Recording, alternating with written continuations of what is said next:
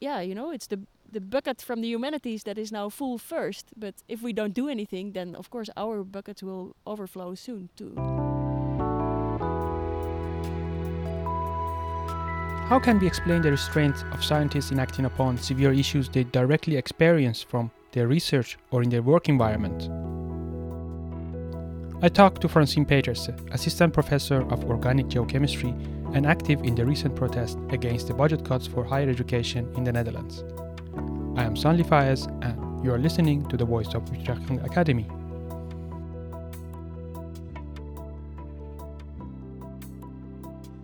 I'm Francine Petersen. I'm a climate scientist or organic geochemist, which means that I use molecules from plants or bacteria or algae to reconstruct climatic changes in the past.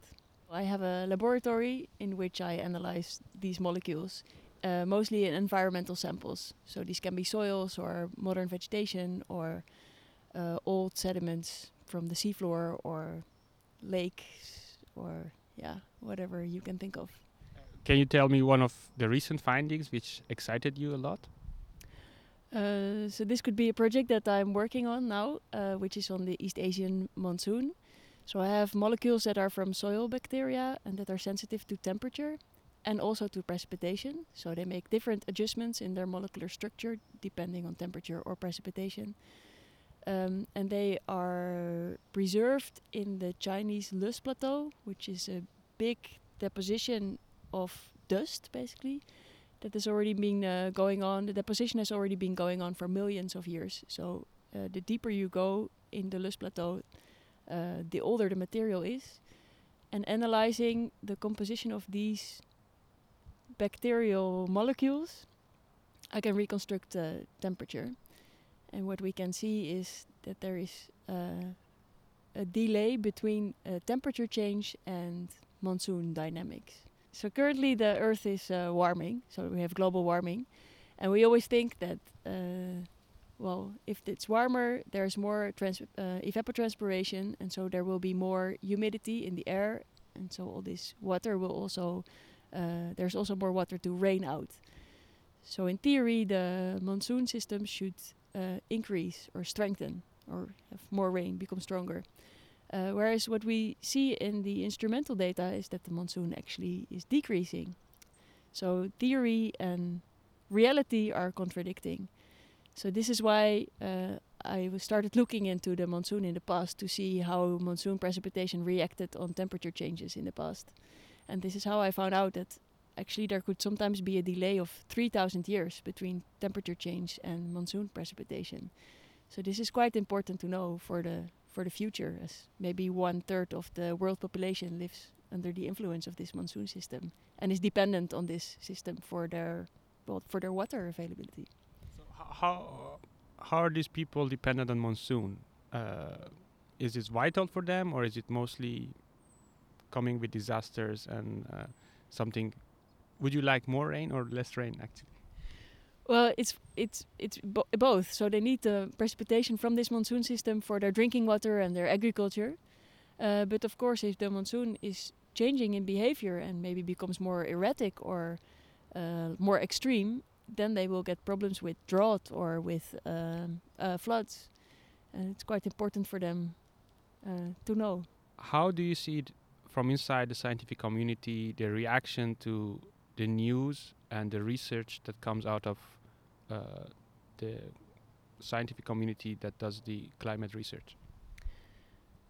So for spreading our opinion to like the normal people, or how do you call them, like the normal citizens that are not scientists, I think we always have a little bit of a problem. So there are still so many climate deniers, or like people that are denying climate change or that think that scientists do not agree on this, whereas the opposite is actually true. So I think 99% of the scientists will agree that global warming is ongoing and that this is happening, and that it is also related to CO2 emissions, and that this is basically people, us humans, burning fossil fuels that are raising the CO2 concentrations. So it is in our hands, and we did it. We are the ones to blame for this. And it's an inconvenient truth, and so this is why people tend to not believe it, because it means they will probably have to change their behavior, which is hard for people to do. And so it's easier to say, I don't believe it, or this is not true, or there must be some conspiracy against them. And I think we as scientists, there is a role for us to provide the actual data, but we are not used to express ourselves in a debate. We are used to provide facts, and these facts you can discuss maybe over on the interpretation, but the facts itself are true. There's no discussion about that. And I think for the general public, this difference is not clear. Like, it is not clear for them what is facts and what the discussion is about. And yeah, well, 99% of the scientists shares the same interpretation of these facts. I think we observe and we can agree that not enough is being done to counter these influences. You are not only a scientist, but also a citizen and human being, and you see the effects of it also outside your academic sphere, but you know where these things come from and why this happens, and you know firsthand that what has been done or what is being done is not enough. How does it feel? Yeah, it is sometimes very frustrating. So today in the news was, for example, that the climate plans, or the climate treaty that our current government was supposed to make, what we were supposed to have the greenest government ever this time, that they actually couldn't agree on it, and that they are not going to do it. Whereas, we set our high aims in reducing CO2 emissions, and apparently it's not going to happen, or not in due time. So, to me this is very, very frustrating, actually. So what I can do is give the good example and try to reduce my personal footprint by reducing flying, don't have a car, not eating meat, not having children. Anything that helps reducing the CO2 emissions. But I sometimes also don't like to talk about it, because at a party or meeting new people, and then they ask you, what do you do? And you say you're a climate scientist, and then they always ask you, is it really this bad? Is the sea level really going to rise? And is it really going to warm? And is it unstoppable? And then, I can only say, yes, it is true. And this is not always the best for the atmosphere at the party, So this is out in the valley, warm and clean. The little ones sit by the TV screen. No thoughts to think, no tears to cry. All sucked dry, down to the very last breath. Bartender, what is wrong with me? Why am I so out of breath? The captain said, excuse me, ma'am, the species has amused itself to death. Amused itself to death. It has amused itself to death. I don't know how to translate it, but if I loosely translate it in Farsi, we have an expression says that people who don't know, they have only one issue to deal with, that they don't know. But people who know have 1,000 sorrows because of their knowledge. I think a climate scientist at this moment should contain a lot of sorrows. Is that right? I think that is, it's a nice, I really like the expression. So it's the same, we have the same problem in our annual conference, the AGU, so the American Geophysical Union fall meeting. It always takes place in San Francisco, and climate scientists from all over the world get there. So I think it's 20,000 climate scientists that gather there and discuss climate change. And it feels very weird, because all these people that need to travel, and all these airplanes and all this, to discuss something so crucial as climate change and reducing emissions, it feels very weird always. I mean, the scientists, these 99% scientists, and all those who believe in science that you say they are convinced they should act. Do you think the scientific community acts responsibly enough in this aspect? Well, depends on what you expect from them and what their responsibilities are. So what is their target audience? So I would also say we are scientists, so we have to make sure that the facts are okay and that we try to reduce the uncertainties as much as possible. So I think it is our job to say, okay, if sea level is rising, that we can say with how much and what the uncertainty is on it. So it is important to know, okay, sea level rising with 20 centimeters or with 1 meter, and in how much time, and is it 1 meter plus or minus 50 centimeter, or is it 1 meter plus or minus 1 centimeter? So, and I think in reducing these uncertainties, this is our task as scientists, and to deliver facts that can be trusted. So I'm not always convinced that it is also our job to act or participate in the political debate. But how about the personal things you just mentioned? I mean, it's hard to deny that scientists are some of the most frequent flyers, for example.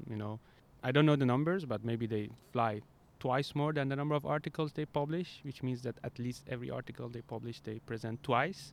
One can ask, is that necessary or not? And I don't see, not in my university, any plan regarding even discussing how much we fly. Luckily at Utrecht, we at least had the discussion on consumption of meat. But scientists, even the climate scientists you mentioned, they are not, to my eye, completely willing to make personal sacrifices, even though they are first-hand aware of the influence of their actions. How can I digest this?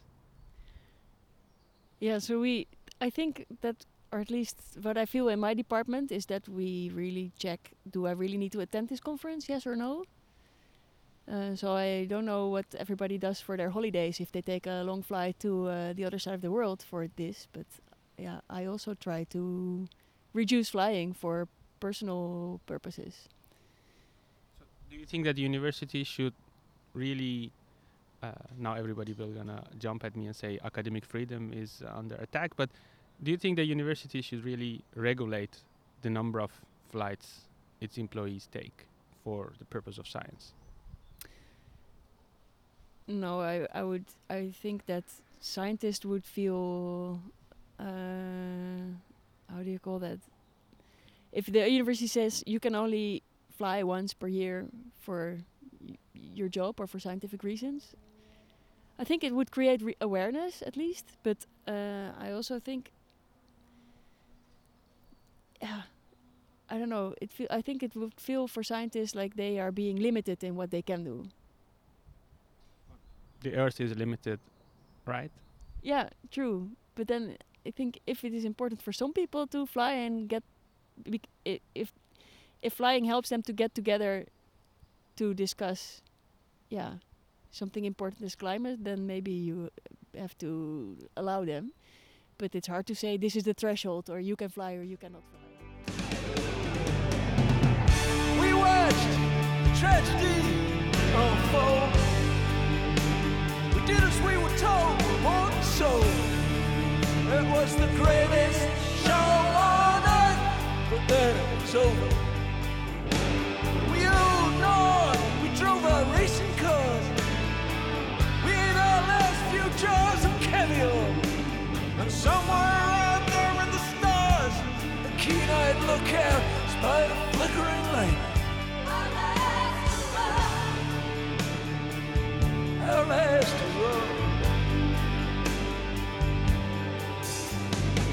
And when they found our shadows go round the TV set, they ran down every lead. They repeated every test. They checked out all the data on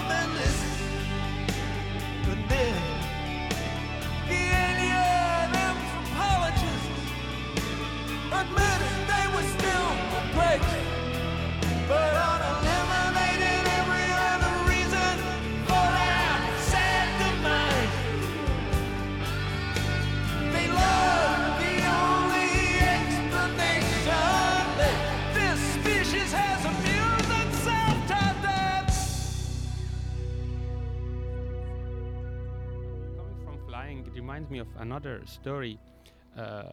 When I was looking for jobs, I was talking to other people who were looking for jobs, and I remember one person told me that in the year that he was looking for jobs, with all the interviews, he flew 50 times in single year just to give interviews, most of them 1 day, 2 day. So, and I think half the year he said he was either in the airport or in foreign destinations for all the interviews he made.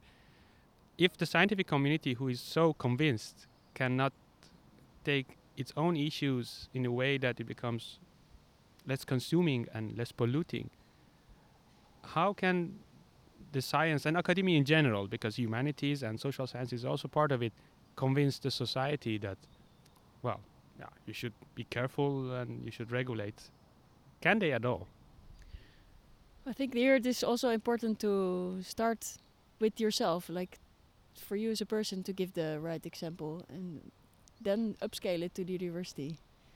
I think as you mentioned, the discussion on eating meat, yes or no, that is a good one, and serving meat in the university canteens. I think it's good to think about it because it starts a debate. And I think by talking about it, people realize more and more how important it is. So this whole climate psychology and climate sociology has become a field by itself, that people talk about why there is lack of reaction and things like that. But you mentioned debate, and let me jump suddenly to yet another debate. Earlier this week, I attended a debate which was organized at the University of Utrecht regarding this protest week, and the president of the board was there, and you were also one of the panel members, and you started your proposition with the work pressure, and also you had certain demands. Can you very briefly tell me what is this protest about? So this protest is in Dutch called WO in actie, so it's basically higher education in action. And it is against further budget cuts for the university. And well, we have kind of put all aspects that come with that under work pressure, because that is how you actually see it on the work floor. So people, of course, always say that they are busy, busy, busy when you ask them how they are doing.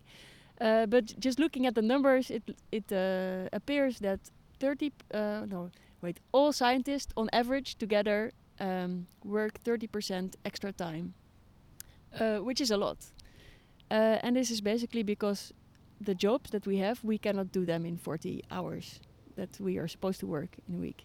So we all work extra hours, and thereby we actually take jobs from other people that could do this. And the fact that we do this is because there is no money to hire these extra people. So the few people that are there, they have to do it. And this is forthcoming from the way that universities are financed, because the finances of the university is based on the number of students that is enrolled and the number of diplomas that is being handed out.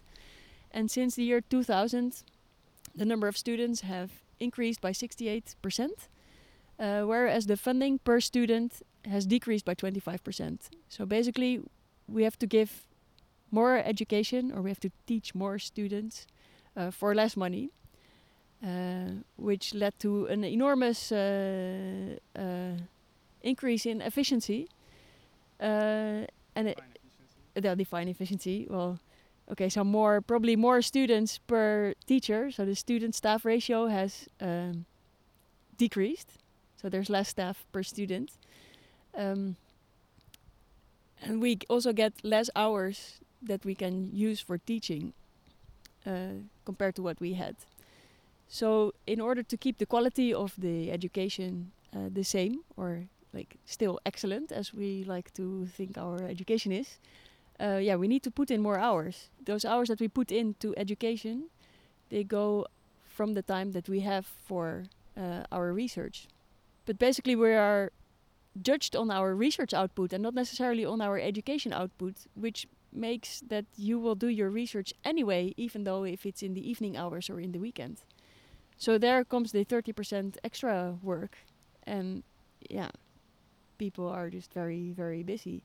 And for issues like outreach or knowledge utilization, or like me as a climate scientist telling other people that it is really this bad and we could do something, there is no time for that. So everything you do for knowledge utilization or outreach is in your free time per definition. So I think this is where the werkdruk or work pressure is coming from, and this is what the protest is about. And you had 2 suggestions to slightly resolve these issues. Maybe you can repeat these suggestions. Yeah, so one suggestion is to cut bureaucracy. So currently there is such a big control on what we do, and everything has to be documented. And I'm already spending one day filling out forms before I even have thought for 1 second. So if we cut out all those forms, that would like give me 1 week in the preparation of my course.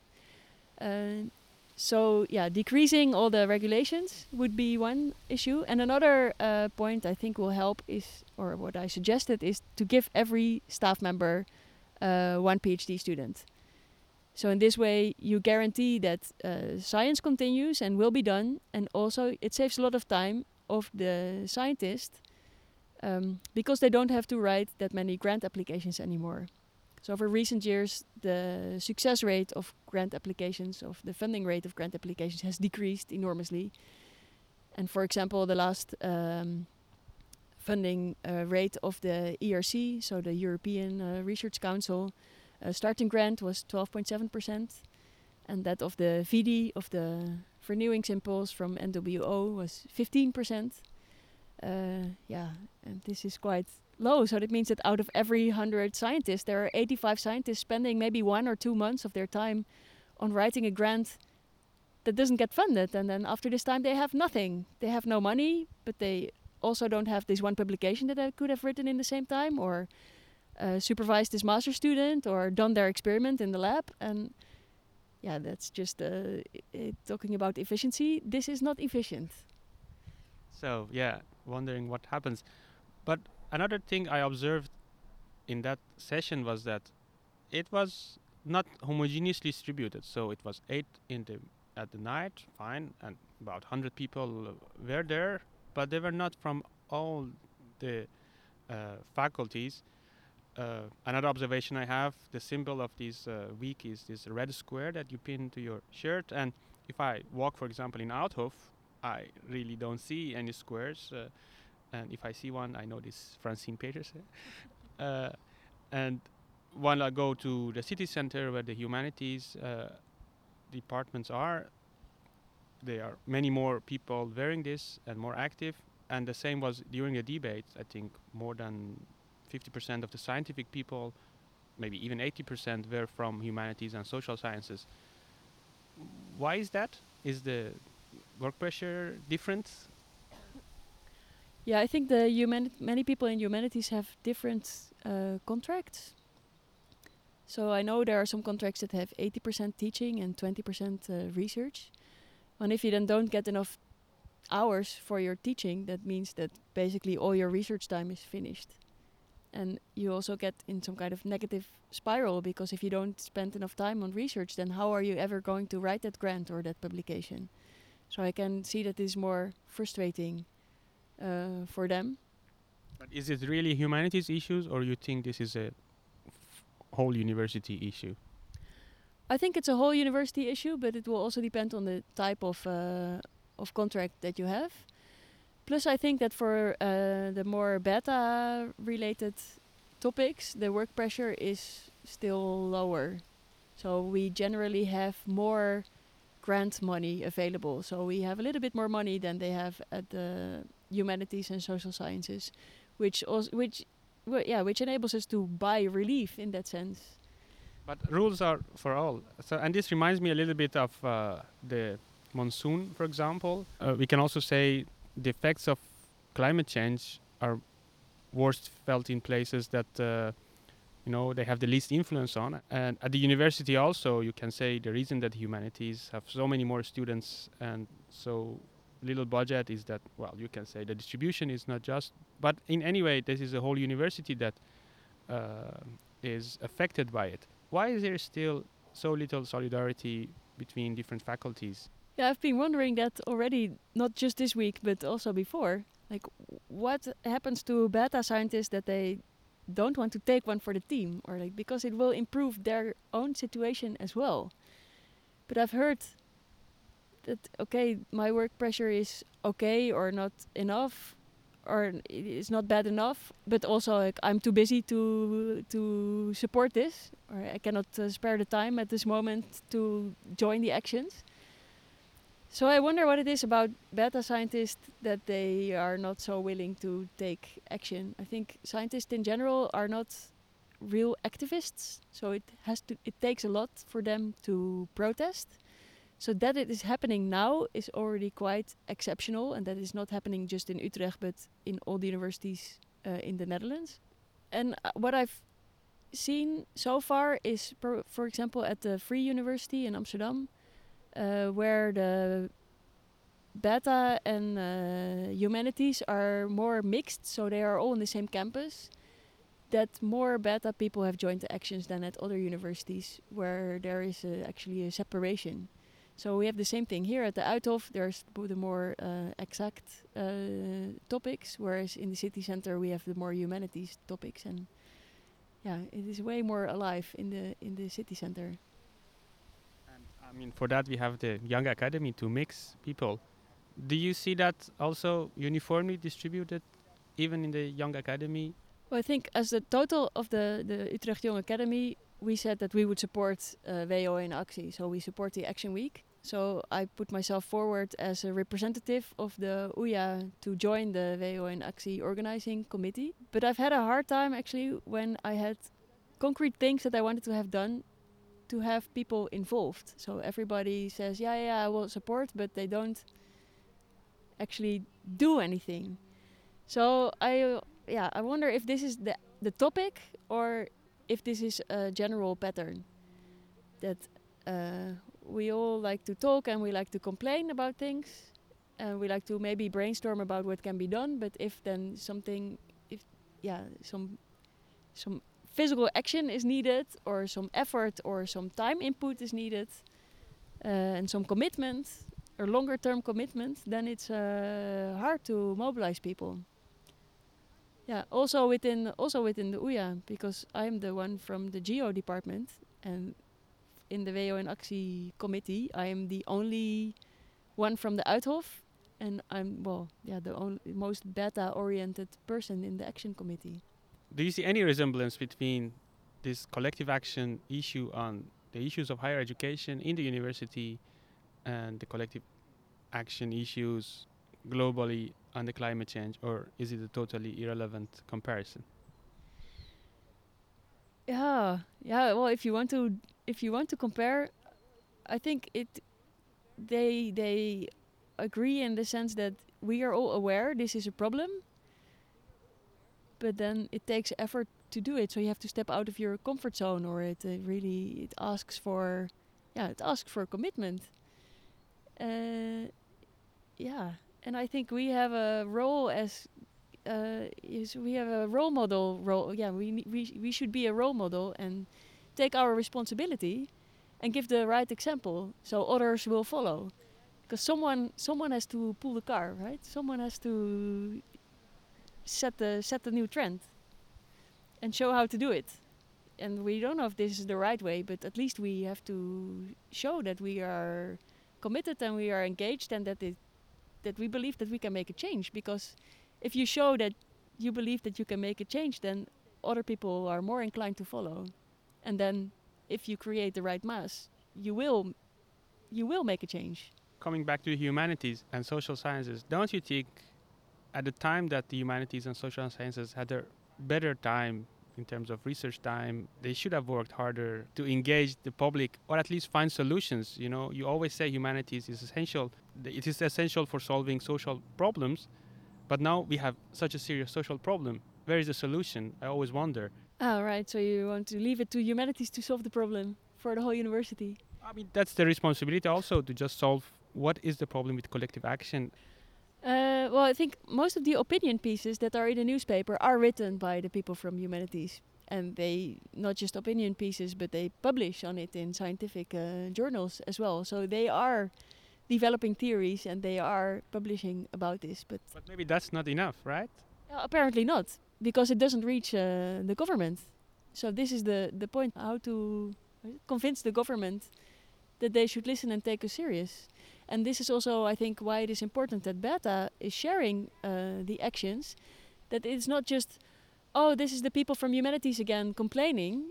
No, we have to show that it is the whole university who needs these investments, or who at least doesn't need further budget cuts, because we cannot no longer guarantee the quality of our education and research output. And so, yeah, it's the bucket from the humanities that is now full first. But if we don't do anything, then of course our buckets will overflow soon too.